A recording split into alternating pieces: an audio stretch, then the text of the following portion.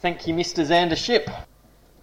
It's a privilege to be here again this morning, and once again, our thoughts are with Rob Griffiths, who is often here on the second Sunday preaching, and because of his illness, and we are praying that God's glory will shine through in the midst of that. He is quite sick. Because of that, it's my privilege to be able to stand here and preach again today. So thank you for the opportunity for having me back. I do appreciate it. But I look forward to when Rob can be back here on the second Sunday of every month and preach because of God's work in his life. So let's continue to pray for that, hey? It's good to see a few new faces here, as Ben said. Thank you, kids, for the service that you've led. Thank you, Ben, for communion. It's been fantastic. Now, we have been working through the book of Ruth, and we've been in Ruth chapter 2. And originally I intended to do Ruth chapter 2 in one sermon. I may have oversimplified that thought, and I think we're up to the third or fourth sermon in Ruth chapter 2. So I'm hoping we can smash through it and finish it up. Not rush through it, but I'm hoping we can get to the end of Ruth chapter 2 today. So let's dig in. Before we do, let's pray. Father, I want to thank you for your word and the richness of your word. I want to thank you that every time we open your word, you have more to reveal to us. And Father, this morning as we open your word, I pray that it will minister to each person here and speak into their hearts. Not my words, but the words that you have for each of them. In Jesus' name we pray. Amen. So Ruth chapter 2. Last week we looked at it and we were introduced to Boaz, who we will find out later is the kinsman redeemer or Messiah or Saviour. And we're introduced that. And so Ruth and Naomi, and because we've been on it for so long, I'm going to ask a bit of a pop quiz. We know that each character in Ruth represents someone else or a different type. And so for those who've heard me, a bit of a pop quiz. Who does, give you an easy one to start with because I've already given you the answer. Who does Boaz represent? Caleb. Thank you. And who is our kinsman redeemer? Jesus, that's right. He's our Messiah. Thank you, birthday boy. All right. Step up for a little bit more difficult one. Ruth. Who does Ruth represent? Oh, the kids' turn. Xander. Yes. Sorry? The church's Gentile believers. Exactly right. That's who Ruth represents. And the last character that we're going to be looking at today is Naomi. Who does Naomi represent in the bigger picture? Timmy. God's loved ones, God's chosen people, the nation of Israel. I'm going to give you that one. That's exactly right. Naomi represents Israel. And so here we've got three characters. We've got Boaz representing Christ, the Redeemer. We've got Ruth representing the church or Gentile believers. And then we've got Naomi representing the nation of Israel. And last week we saw the introduction of Ruth to Boaz. And remember in that introduction, as they met together, Boaz gave provision to Ruth. And those provisions were three things, and they represented protection, salvation, and the word of God. And that is what Boaz gave to Ruth. In the same way, that is what Christ Jesus offers to each one of us. His protection. Why? Because when we receive salvation and come into His family, we are a part of His citizenship or a part of His country. And the first thing, one of the highest priorities, is for the king is to protect their citizens. And so He offers protection, salvation, and the word of God. And what does Ruth do? She receives it with a thankful heart and positions herself, and because of the receptivity and because of the thankfulness, and she chooses salvation, what does Boaz do? He blesses her again. And that's where we got up to last week. And now we're going to move on in Ruth chapter 2, and we're going to start at verse 14. And for me, I believe that Ruth chapter 2 verse 14 is the pivotal change in the entire story in the book of Ruth. It's a fascinating one. It is, and we can read over it and completely miss the essence of it. But I believe that this is a crucial verse in the book of Ruth. And so we're going to read it. Ruth chapter 2 verse 14. And it says, Now Boaz, who's the kinsman redeemer, now Boaz said to her at mealtime, her is referring to Ruth, Now Boaz said to her at mealtime, "Come here and eat of the bread and dip your piece of bread in the vinegar." So she sat beside the reapers and passed parched grain to her. And she ate and was satisfied and kept some back. Why do I say that it's such a pivotal verse? Here we have the kinsman redeemer, we have Boaz inviting Ruth to sit around a table and have a meal with him. What have we just participated in here today? We have the Messiah, Jesus, inviting all believers to come and sit around a table in remembrance of him. We call it communion. Did you know that communion is in the Old Testament a number of times? Here is one of those instances where the kinsman redeemer, where the Saviour invites the believers or invites Ruth to sit around and partake and have communion with him. And what is communion? It is a remembrance of who Jesus Christ is. And it says here in this passage that she ate and she was satisfied. You see, when we come around communion table, and this is important, the communion table is to point towards our Saviour, Jesus Christ. And if it doesn't point towards the Saviour, then our souls will never be satisfied. If you sit around the communion table, as some do, and they look at themselves and look at their own sinfulness, you will not walk away with a satisfied soul, but you'll walk away feeling condemned because you are a sinner. Jesus invites us to sit around the communion table and have our eyes taken off of ourselves and our eyes put on Jesus Christ and him resurrected and him glorified, that it may satisfy our souls. You know, in the New Testament, when when Paul says that we should gather around the communion table and remember him, that phrase, remember him, is actually in the perfect tense. And it's actually talking about remember what he has done in the past, remember what he is doing right now, and remember what he is doing in the future. It is a perfect tense, but it also talks about not just what he has done, but who he is. Who he is. And who he is has never changed from the beginning to the end. Who he is for us is the Son of God. He is the one who spoke the world into being. He is the author and perfecter of life. But more than that, he is the Redeemer who came down and brought redemption and salvation for us. You see, when we sit around the table and have communion, our eyes are to be drawn upon Jesus Christ and what he has done, how he entered into the world and laid down his life for us. And in doing so, the sin of the world was taken upon us, and as Ben and Lockie both said, he then gave believers and clothed us with his righteousness and gave us his peace, that we may walk in him as more than conquerors because of what Christ Jesus has done. That is, when we sit around the communion table, what we are to reflect upon. We are to reflect upon Jesus Christ, and it satisfies our soul. And that is why it says in the book of Acts, whenever you meet together, share around the table. Not just on a Sunday in a service. Whenever you meet together, share around the table and have communion. Why? Because it lifts our eyes onto Jesus Christ. And in the act of putting our eyes on Jesus Christ, it satisfies our soul. And that is where Ruth was. She was sitting down at the table with Boaz, with the Redeemer, having communion, remembering his goodness, remembering his sufficiency, remembering his provisions, remembering the blessings that he has just given her. And she is sitting down, and Scripture says, and she was satisfied.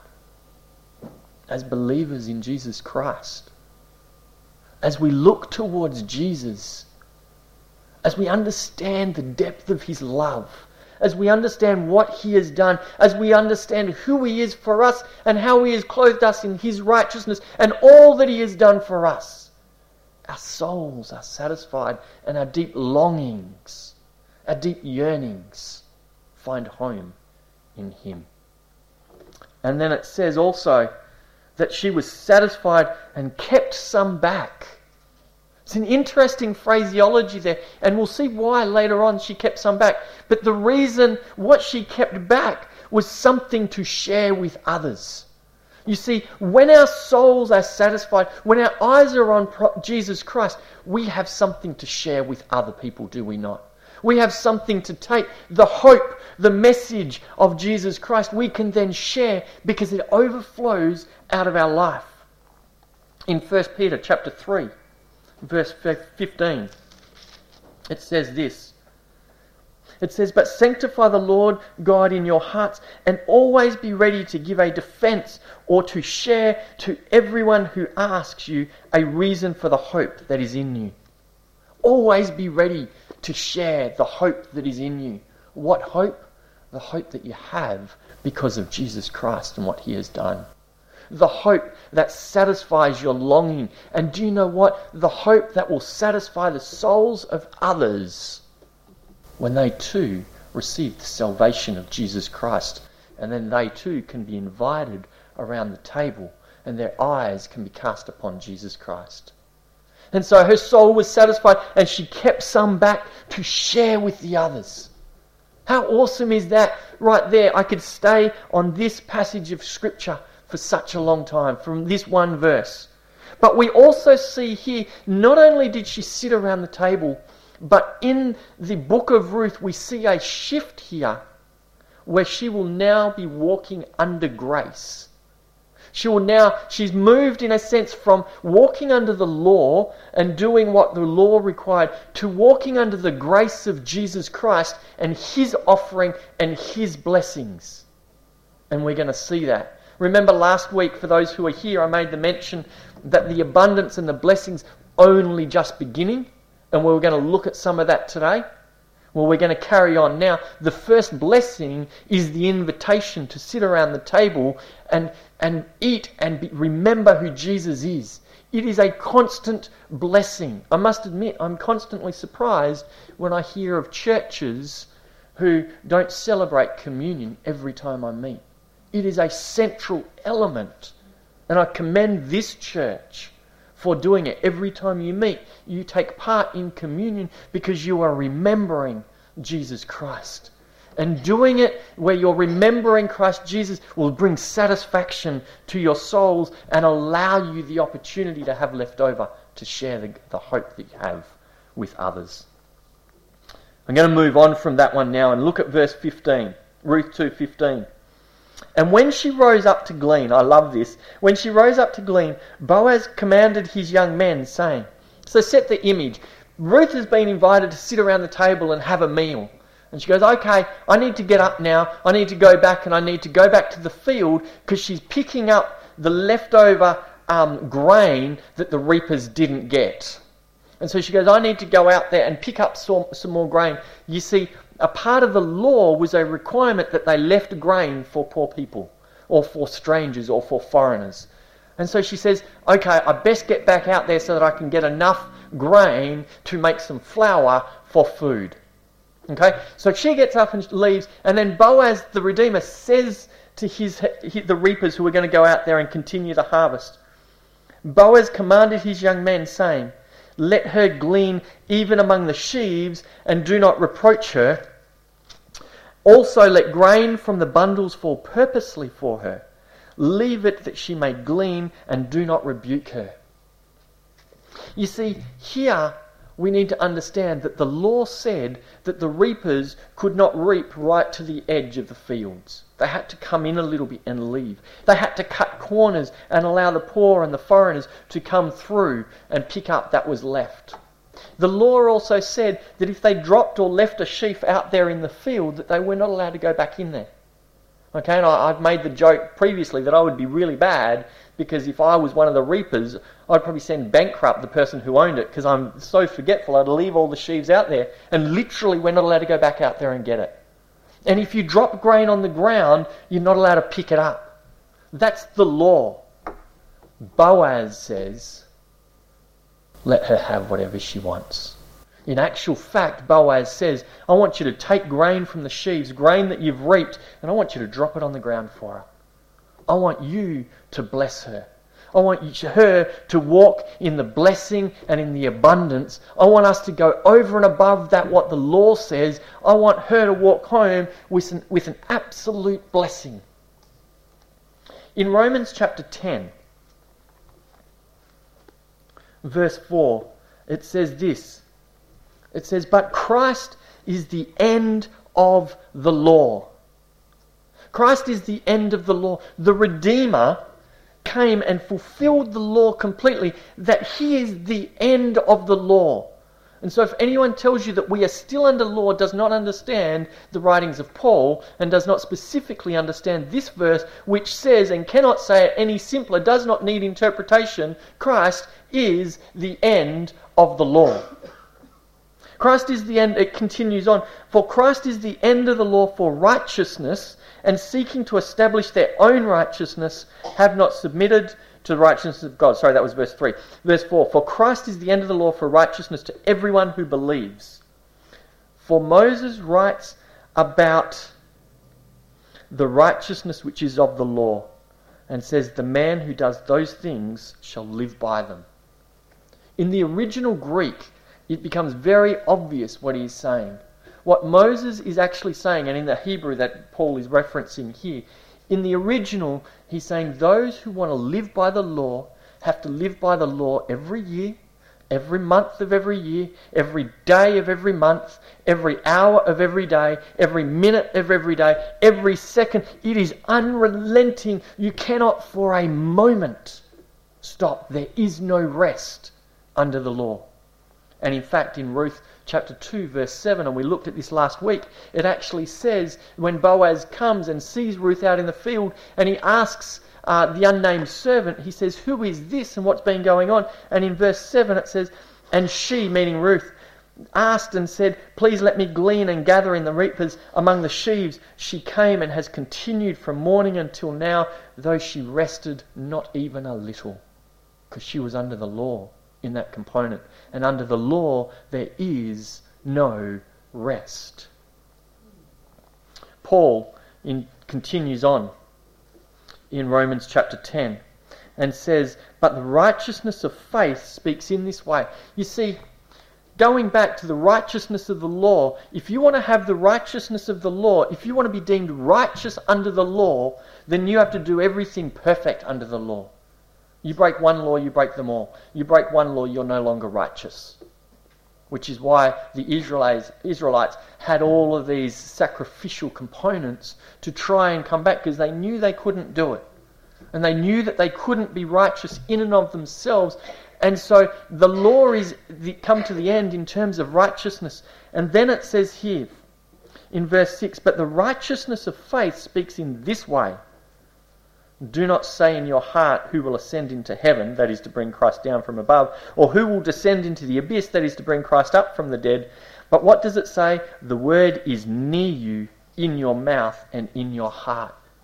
You see, under grace, it's not what you do. You don't need to go to the ends of the world. You don't need to reach up and achieve to go into the heavens, or you don't need to go down in the pits to earn your righteousness, for Christ has already done that for you. And he, because of him and your faith in him, you are clothed in righteousness.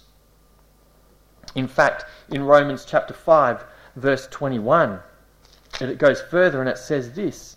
It says, so that as sin reigned in death, even so grace might reign through righteousness. Another way to change that and to paraphrase that is that grace flows to the righteous.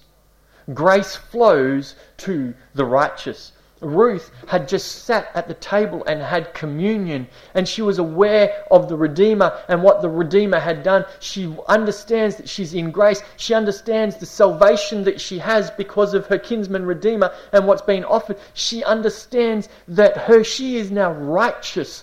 Not a righteousness that she has earned, but a righteousness that is given to her by her Saviour, by the kinsman Redeemer, and she now walks in grace. So do you and I, if you have faith in Jesus Christ.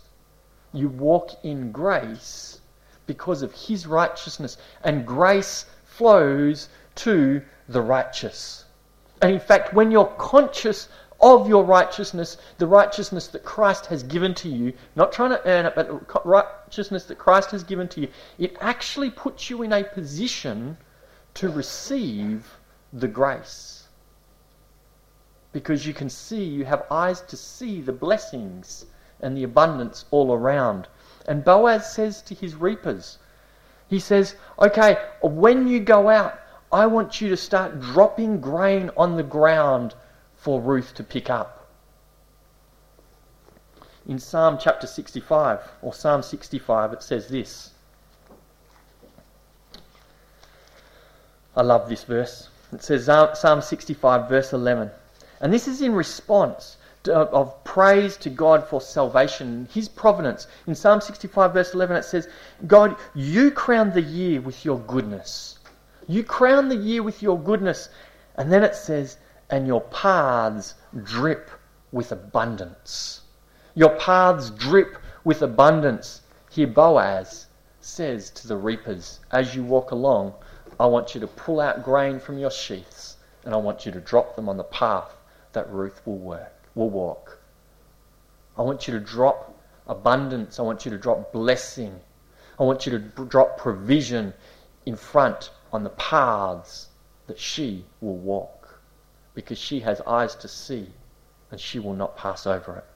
Which is why in Matthew chapter 6, verse 25 through to 33, Jesus says, I don't want you to worry about your life. Worry doesn't bring a thing to you extra. He says, I don't want you to worry about what you're going to eat or what you're going to drink or what you're going to wear. He says, but I want you to seek first my kingdom and my righteousness. I want you to be aware of my righteousness that I've given to you. And in actual fact, and those people who are regulars at this church, you will know what the kingdom of God is, because Paul tells us the kingdom of God is righteousness, peace and joy. So Jesus is in fact saying, I want you to be conscious of righteousness, peace and joy, especially my righteousness. Because when you are conscious of your righteousness that I give you, you are in a position to receive the blessings that I have for you. And so Boaz says to his gleaners, when you go out, we're not going to just do what the law requires. We're going to go above and beyond. When we go out, if she wants to come up and take out of the sheaths that you've been harvesting, let her.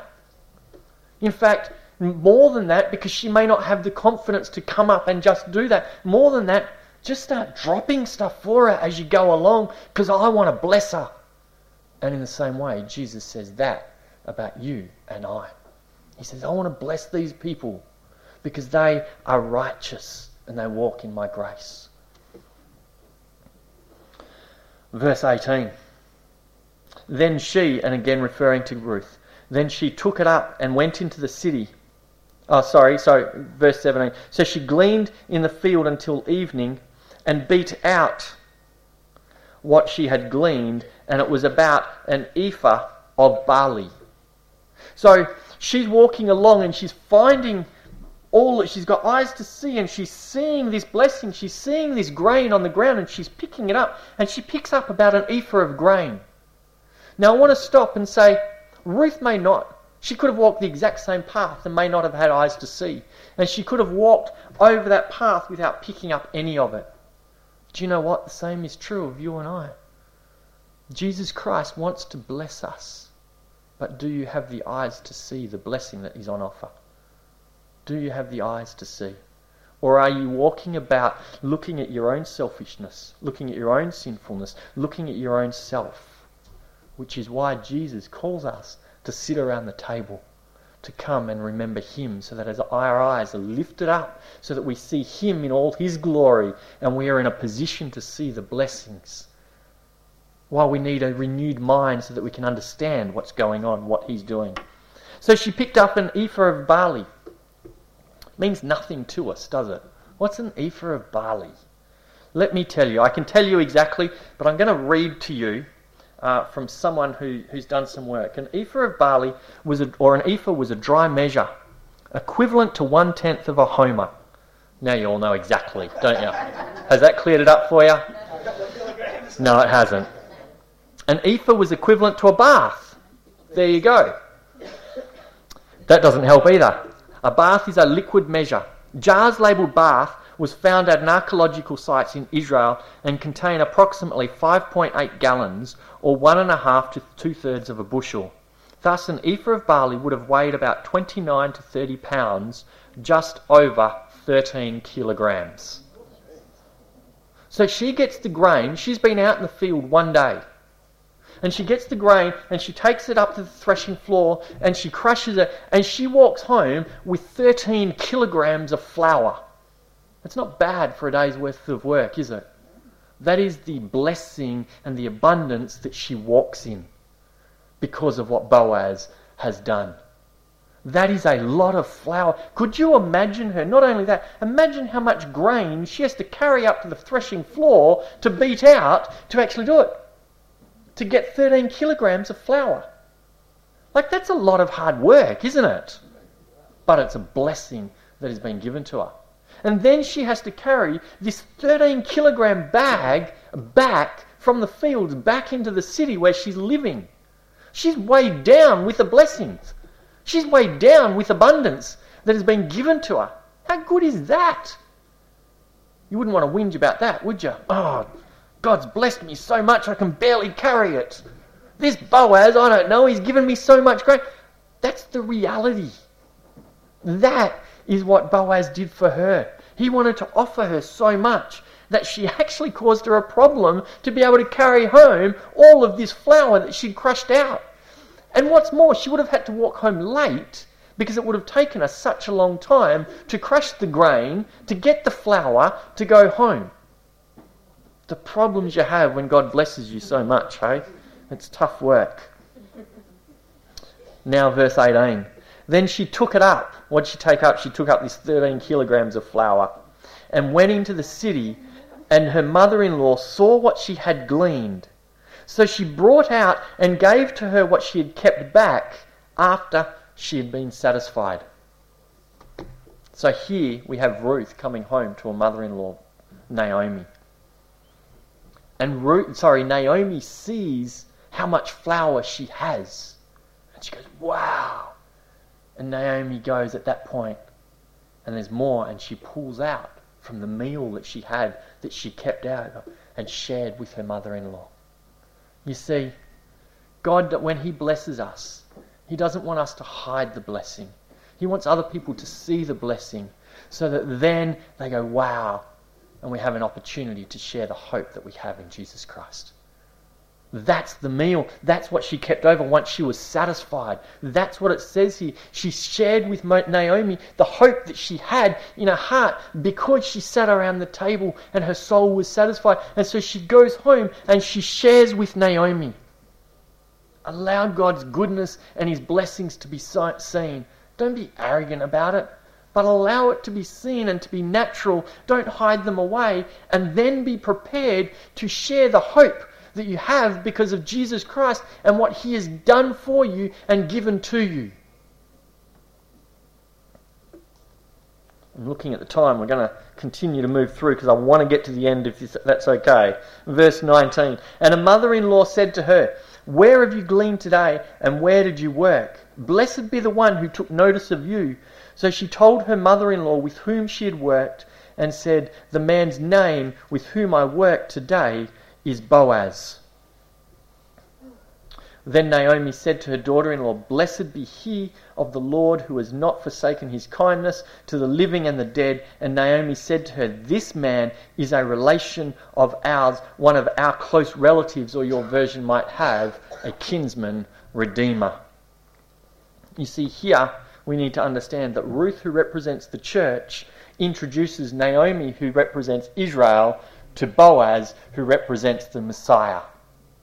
The church will introduce to Israel the Messiah, the one who they neglected, the one who they rejected, the one who they cut off. The church will introduce them to the Messiah, and one day in future they will receive him as their Saviour, as their Messiah. Do you know what? But we also already live in the start of those days. We're seeing Jews all around the world be introduced to the Messiah through the Gentile church, and they are receiving him by faith and coming in to the kingdom of God. How good is that? All of this in the book of Ruth.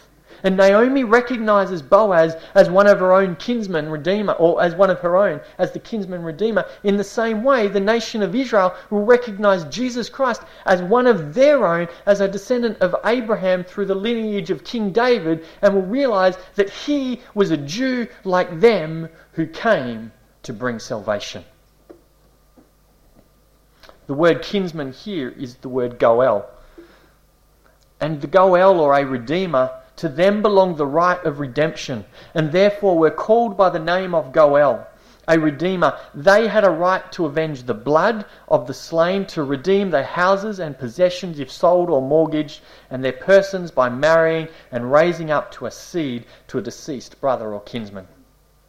In Leviticus chapter 25, verse 25 through to 26, it actually talks about the law of redemption and the role of the kinsman redeemer, and how if you were poor and you needed to sell your property off, that the kinsman redeemer could come and buy it back. Or maybe you got yourself into such a position that you needed to sell yourself as a servant, then the kinsman redeemer could come in and purchase you back and give you your freedom back as well. And I'm not going to read that, but in Leviticus chapter 25 verse 47 through to 50 it says this: "Even if some of you Israelites become so much in debt that you must sell yourselves to foreigners in your country, you still have the right to be set free by a relative, such as a brother or uncle or cousin or some other family member. In fact, if you ever get enough money, you may buy your own freedom by paying your owner for the number of years you would still be a slave before the next year of celebration." Here we have, in essence, law and grace. It says, you're a slave. You and I are a slave to sin because of Adam and Eve. It says, if you can afford it, go ahead. Redeem yourself. Buy back your freedom. But you and I could never do that. And so there was another provision that another one, a relative, could come in and purchase your freedom and buy you back. It's interesting, in Job 19, in the midst of his suffering and in the midst of his anguish, he says this. He says, "For I know that my Redeemer liveth, and that he shall stand at the latter day upon the earth." Meaning, I know that my Redeemer, my Goel, is coming, and he will bring my redemption. You see, you and I, we needed a Goel too. We needed a Redeemer. And he needed to be a close relative, or he needed to be a human being. And so Jesus Christ, the Creator, the one who spoke all into being, became a man to enter into his creation, to be our Goel, our Redeemer, the kinsman Redeemer, to buy us back and bring us into salvation, or give us our freedom that we could never buy for ourselves. He is our kinsman Redeemer. Christ became man and brought salvation for us in the same way that Boaz was going to do, and we will see further on in Ruth. Verse 21, Ruth the Moabitess said, "He also said to me, you shall stay close by my young men until you have finished all my harvest." And Naomi said to Ruth, her daughter-in-law, "It is good, my daughter, that you go out with his young men, and that people do not meet you in any other field." So she stayed close by the young women of Boaz to glean until the end of the barley harvest and wheat harvest, and she dwelt with her mother-in-law. You see, there's a lot more there that we can unpack just in those few verses, but I'm very conscious of the time. And all I want to say is that Boaz said to her, "I know that you've been blessed this day. Don't go into another field. Stay in my field, for I want to continue to bless you. I want you to stay within my realm of influence. I want you to stay within my realm of protection, because I want you to walk in the abundance, and I will speak to my reapers and ensure the blessing will remain on you. So stay close to me." And and Ruth did so. And the same invitation is to you and I as Gentile believers, to stay close to Christ. He has given us the Word of God, one of the things to instruct us, to inform us how we should walk, not out of law, not out of duty, but out of a closeness to the Father, and position ourselves to be able to understand who Christ is, that we may walk in His abundance and in His blessing, so that He may meet every need that we have. Hallelujah. Amen. Amen. That's good. Let's pray. Father, we want to thank You for Your Word. We want to thank You just for Your love, and how we can see in the book of Ruth how much You love Your people. Father, I pray for each one here today that You'll help them to see You, have eyes to see Your love, have eyes to see that which You want to pour out upon them, have eyes to see so that they don't walk over the blessings that You have laid out on the paths that they are going to walk this day and this week. Bless them in many different ways, I pray. In Jesus' name, amen.